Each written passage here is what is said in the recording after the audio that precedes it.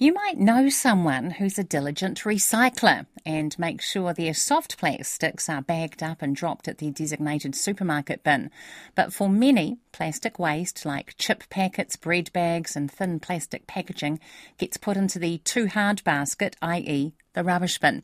It's estimated thousands of tonnes of soft plastics are sent to landfill each year. So if you could put them in with your kerbside recycling, would that get more people on board? Reporter Luka Forman and cameraman Nick Monro have more.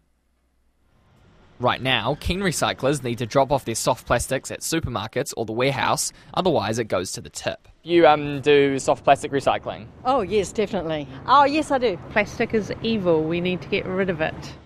While the number of people who do recycle their soft plastics is growing, Lynn Mays from industry group The Packaging Forum admits with the current system, only about a third of all soft plastics would ever be recycled. If you want to get those numbers up, you actually have to make it easy for people, and making it easy for people typically means, a kerbside collection. Regular recycling plants aren't currently set up to deal with soft plastics. However, other countries have come up with workarounds like having a separate soft plastics bag in your regular recycling bin. So in the UK, and I'm just back from the UK, this is what they're using. You put your soft plastics into this blue bag, you pop it into the top of your recycling bin, and when it goes in the truck, when it gets to what we call the materials recovery facility, the recycling plant, it gets picked off. These bags get picked off and then they go off to be recycled as soft plastic. The other issue is what all the extra plastic would be used for. That's where companies like Future Post come in.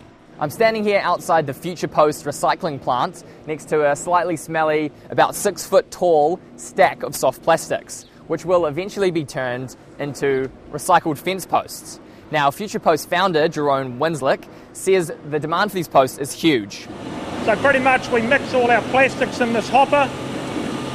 So all the different sort of plastics are mixed together uniformly, and then pretty much the plastic runs up an auger and into an extruder and then into our mould, which is the shape of a post. Mr. Winslick says if soft plastics were to be collected curbside, he'd need to upgrade his operation to process all that extra plastic. It would just mean us to, maybe work 24/7 instead of 26, and maybe build another factory if we had a bit of support. Yeah. You think that it would be doable? Absolutely. He says there's plenty of farmers and vineyard owners keen to buy the posts, as they're relatively cheap and last longer than wood. Auckland Council's General Manager of Waste Solutions, Parul Sood, says she'll be keeping a close eye on soft plastics recycling trials taking place overseas, but she has some reservations. We will watch with interest in terms of what happened overseas and how that might translate here. There is a level of discipline that would be required to actually put it in a bag and not put them loose. So how do you make sure that happens? And also remember, when recycling goes into a truck, it has some compaction. Would those bags burst? How does the soft plastic come out?